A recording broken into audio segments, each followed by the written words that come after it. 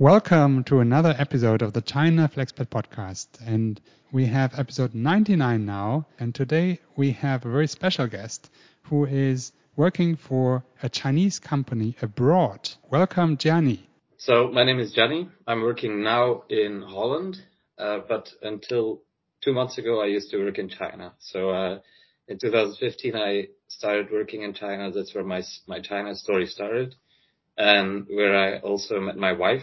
She is Chinese, a wrestler, world champion, and we are the lucky parents of two beautiful sons. So in my current position, I'm doing sales for a Chinese company. We sell warehouse robotics, and the company is really growing fast. So I started working for the company last year in 2021, where we started with 600 people, and now we're already more than 1,600 people. And so in the process of only 1 year, we have established subsidiaries in like Holland, the USA, Japan, Singapore, like everywhere around the world. So it has been a crazy year for me. And then now after 1 year of working in China, I landed up back in my home country in Europe.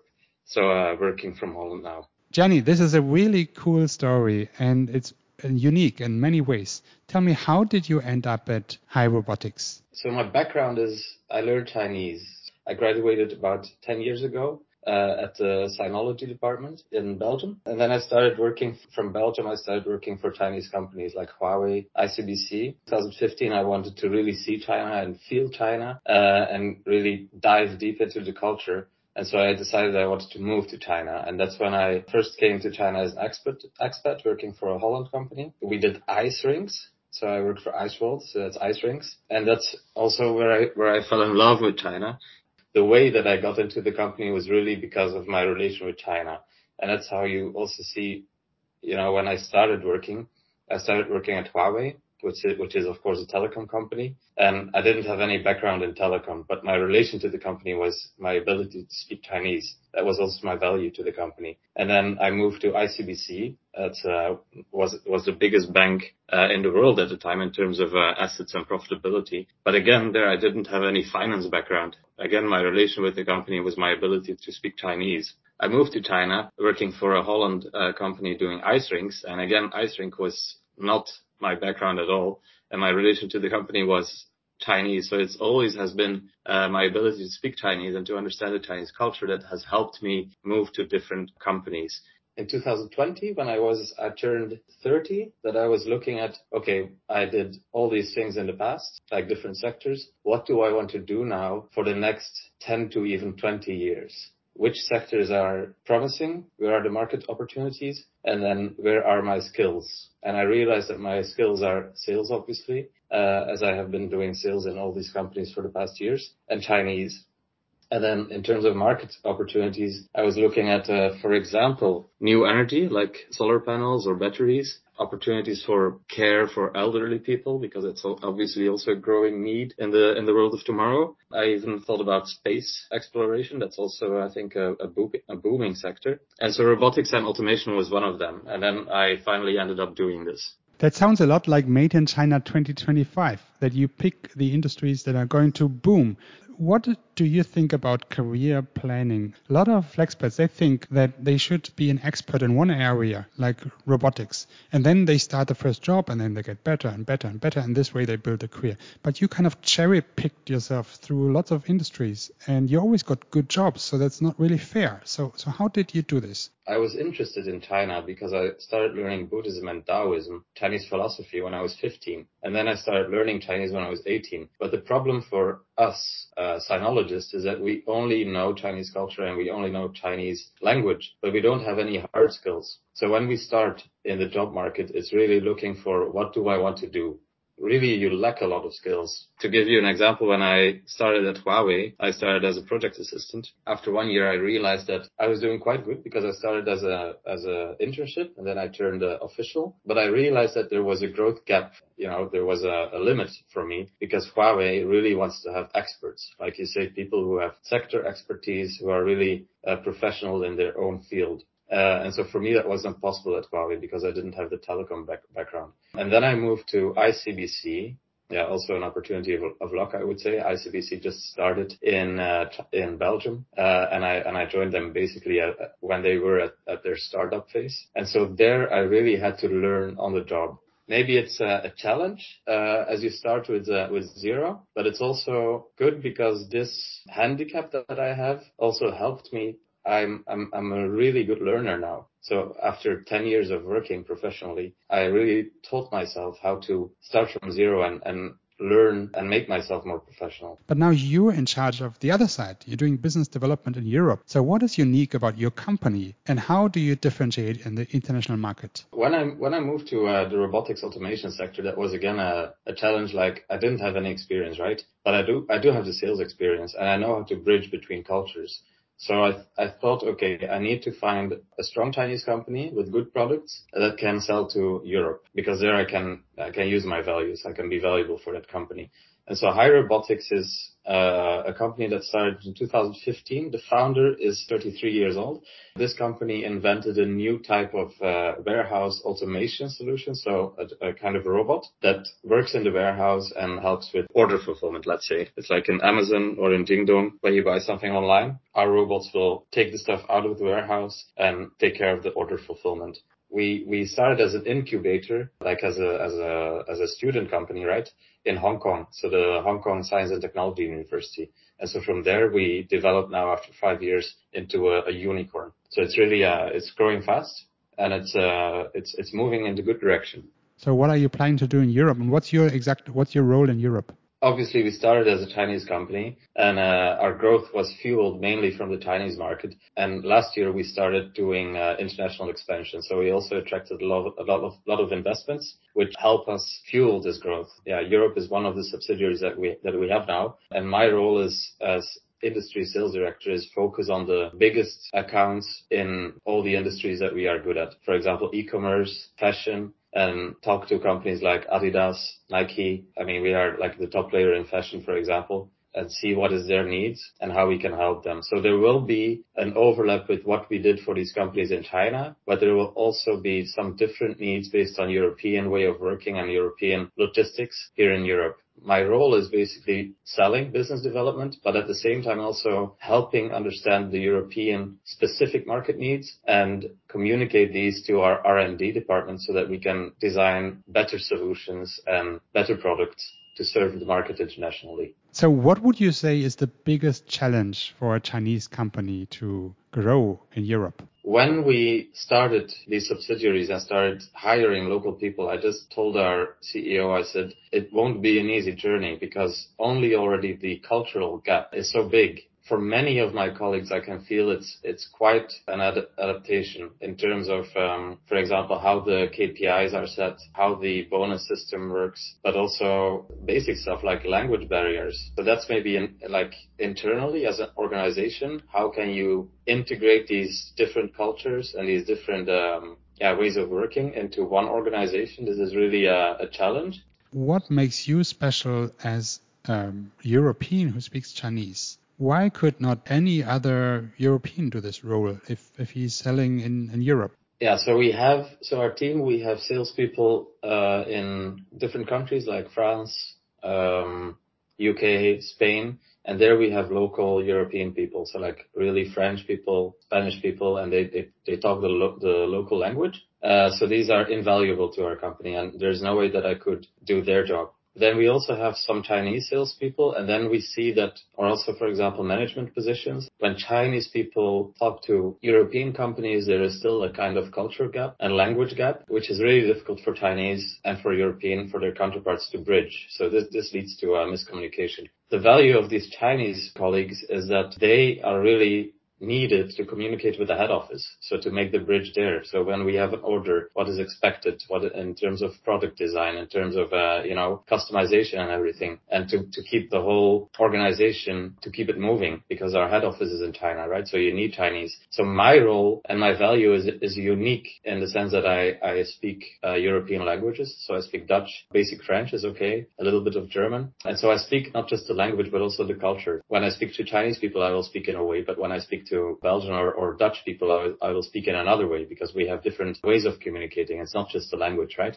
My Chinese colleagues speak Chinese to me. Sometimes we try to speak English, but I must say that it's really my fault that usually we speak Chinese because for me, my Chinese is really good and it's better than their English usually. And so that's why we usually by default speak Chinese.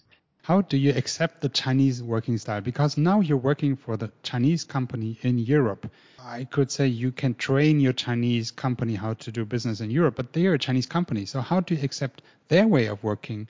And where do they accept your leadership in explaining this is not going to work in Europe? I think the only way is to accept. So there is nothing else you can do. I prefer to work for Chinese companies. So I worked for 3 Chinese companies. This is a third, and I worked for 2 European companies. But I really liked working with Chinese companies because it's a growth experience. How do you accept? If you allow different cultures and different ways of working to change you, this is an opportunity for you to grow. And so there will always be some mismatches also in expectations. And then I guess as we're doing sales, and also our company is a very sales-driven organization, whatever the customer wants in the end, we will do it. Chinese companies, they will make it happen. They're happy to work in ways that the clients can accept. So there's not a lot of challenges there. But the main challenge is maybe like in organizations, the way we work, the way we communicate, it's different. But then I would say it's a change that makes us better. You grew up in Europe and then you've been in China for 7 years. After spending your whole youth in Europe, China in only these 7 years could change you so profoundly.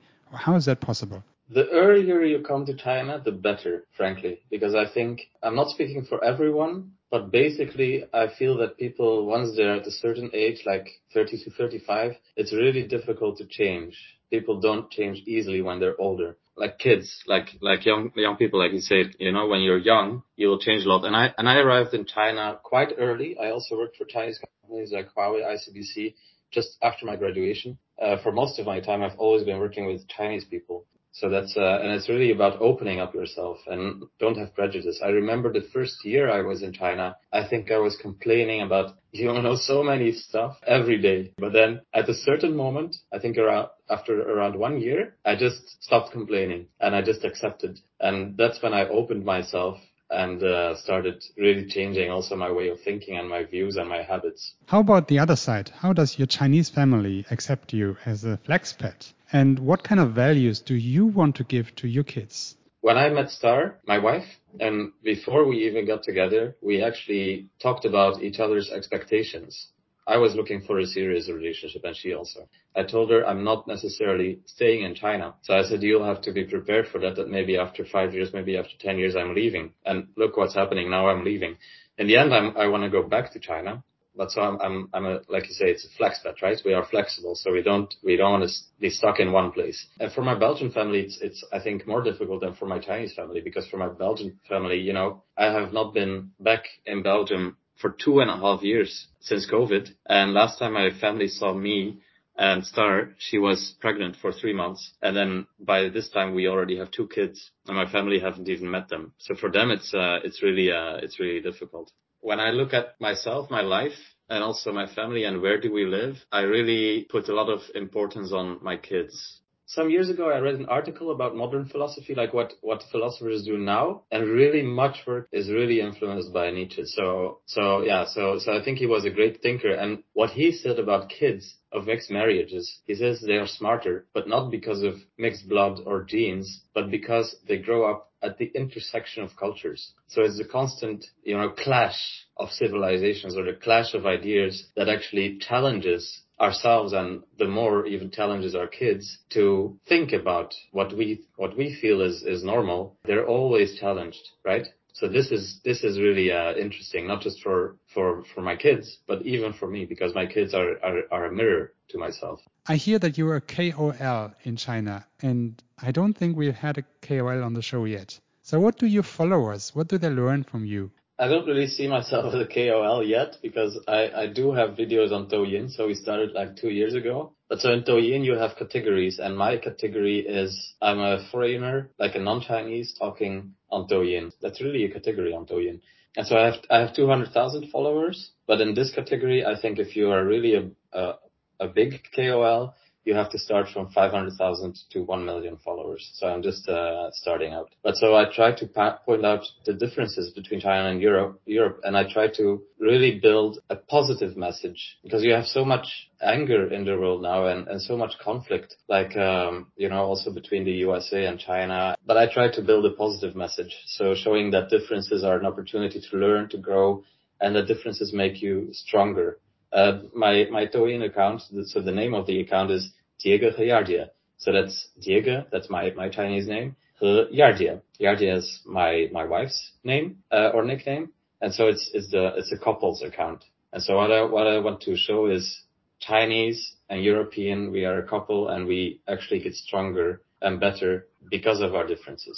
That's really cute. That's really nice. I would love to do something like this. I've always been thinking about starting some social media channel in Chinese, but I was never brave enough. So I really envy you. What are you really thankful for, looking back on what you just shared, your FlexPad life and your career and your education and your life in China and in Europe? What are you thankful for? I came here for work, of course, but in the end, you want to build up a life here, and that's also what I did. So I met my wife.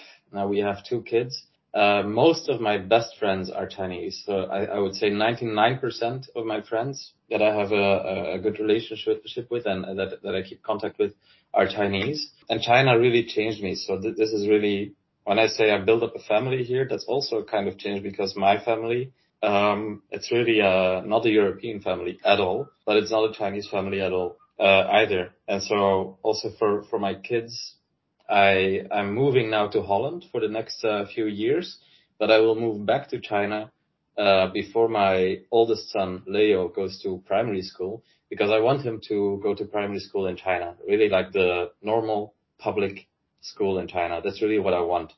And yeah, so that's what I'm thankful for, that I have a very beautiful family, a beautiful life in China, and also that I accepted to become more Chinese than I think most Europeans are, and even have my kids. My kids are both Chinese nationality, and also their surname is Hong, so their surname is from their mom. And I did that on purpose because I want them to be, integrated in Chinese society. What is special about the Chinese school system which you like and you want to have for your kids? The Chinese kids have a lot of pressure, but I think so that's a bad side. So I think the pressure is related mainly to going to the university. So they have the Gaokao, the entry exam. So that's the negative side. But the positive is really that Chinese education is really good for hard knowledge, like physics, biology, mathematics, chemistry. I think Chinese people are so smart in terms of knowledge that they have. And this is really different from the European education. I don't know for Germany, but in Belgium, my teacher, when I was at middle school, he literally told me, you don't need to learn this stuff by heart. You just need to learn how to use Google. And I think that's really wrong, because if you don't have anything inside you, it's like a zero base that you have to do any thinking. I want to give them the opportunity to go to abroad for middle school after they're 15. So just first build the knowledge, make them very smart in terms of hard knowledge. And then after 15, give them the opportunity to do more creative thinking, out of the box thinking, and don't have the pressure of the Gaokao, so that they can grow up to be I think that's a good path for them. That sounds fantastic. What about yourself? What do you see for the next 10 years? I think you shared about your 10 years before, but I want to be more specific. What do you see next 10 years? Also, where China changed me, that China likes to do long-term thinking, like with their 5-year plan and even longer-term planning. And so I also started doing that, especially after I turned 30. I'm now more in a leading position. I'm more proactive, so I need to really develop the market in my own way. From income perspective, like the money that I earn, my income is quite diversified already, with a basic salary and then income from sales commission. I have 2 houses in Europe which I rent out, and I do some stock trading, a little bit from the work as a KOL, but not a lot. So the reason why I'm talking about income is this is really very important for what you want to do or what you are able to do in the future. So every year I will look at my income and I will try as much as possible to find ways to be less dependent on salary. And so after 10 years, I want to be really financially independent and use the experience that I built up in the robotics world, combine it with my financial experience from the bank industry in the past. And hopefully I can find a good partner to co-found my own company where I can use my skills like sales and management, attract funding and stuff, and then have a co-founder who is more technical. So this is something really that I'm looking forward to as a target. That's really great. We really have a lot in common because I have similar thoughts. I don't have the houses in Europe, and I also don't have the KOL income, but I really envy what you do. I think it's fantastic. On your really high level, on all you have achieved and your plans, your family, it seems to many flexpats it's just very hard to reach. If you're talking about this high level, what are you afraid to lose? You're 40 and you have no money and all your houses are lost and whatever, and you have no money, you start from zero. What about that? Are you afraid of that? In that scenario that you mentioned, I don't think I would be depressed or whatever in any way, because there is so much other stuff that could happen that is worse. That's a really good message. Tell me one more thing about your wife. You just said she's a wrestler, I think. What are you proud about when you talk about her? So when I was thinking of a long-term relationship, the first parameter, so to say, I had a list in Excel of things that I wanted my partner to have. So the first parameter that I had was she needed to like sports, and the reason why is because I think people who are sporty are very positive and proactive, and they love life. And so my wife, she is a 3 times world champion wrestling. So she used to be the captain of the Chinese women wrestling team. So that's really wow. So you are 2 high performers. You love studying and you can obviously feel the energy, and your wife is a world champion. So how do you feel this culture of high performance get into your kids and the way they grow up? If I look at my kids, I think my wife is invaluable, she has the biggest impact, I believe, on how my kids will become. And that's because obviously she's a mother and she's a full-time housewife, so she really is close to them. But of course I try also to be a good father. So in the week, usually I will work very hard. So obviously that's a kind of example also for the kids, so that they obviously see their dad working. But then in the weekend, I try to put 100% of my time aside for my wife and my kids, because they're young now, so they have a nap.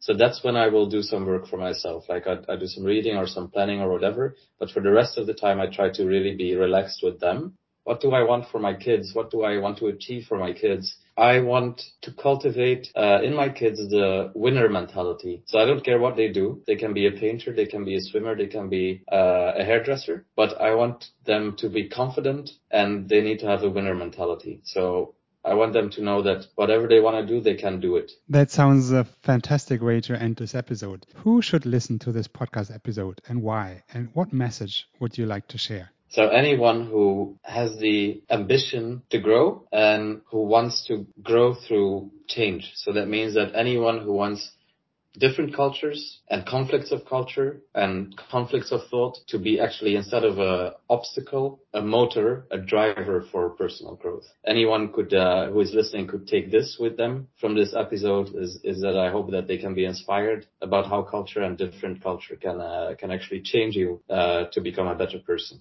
Okay, so I really hope that our audience that they will share this episode with their friends because there's so much to learn from you, and I do think that this kind of profile that you represent, this young professional who learns Chinese, who goes to China and works with Chinese companies, comes back to Europe and opens the European market. This is something which is growing, and this is what the China Flexpat podcast is all about. We just don't have so many people like you to learn from. So I really appreciate what you did today, and I want to ask everybody in the audience to help us and recommend it and leave us a 5-star review on your podcast app. This would be really appreciated. I just wanted to say 谢谢你 because I think what you're doing is really good. So it's the 99th episode. Keep the good work going. 下一个就是第100个，然后继续加油。加油！OK， 谢谢，拜拜。拜拜。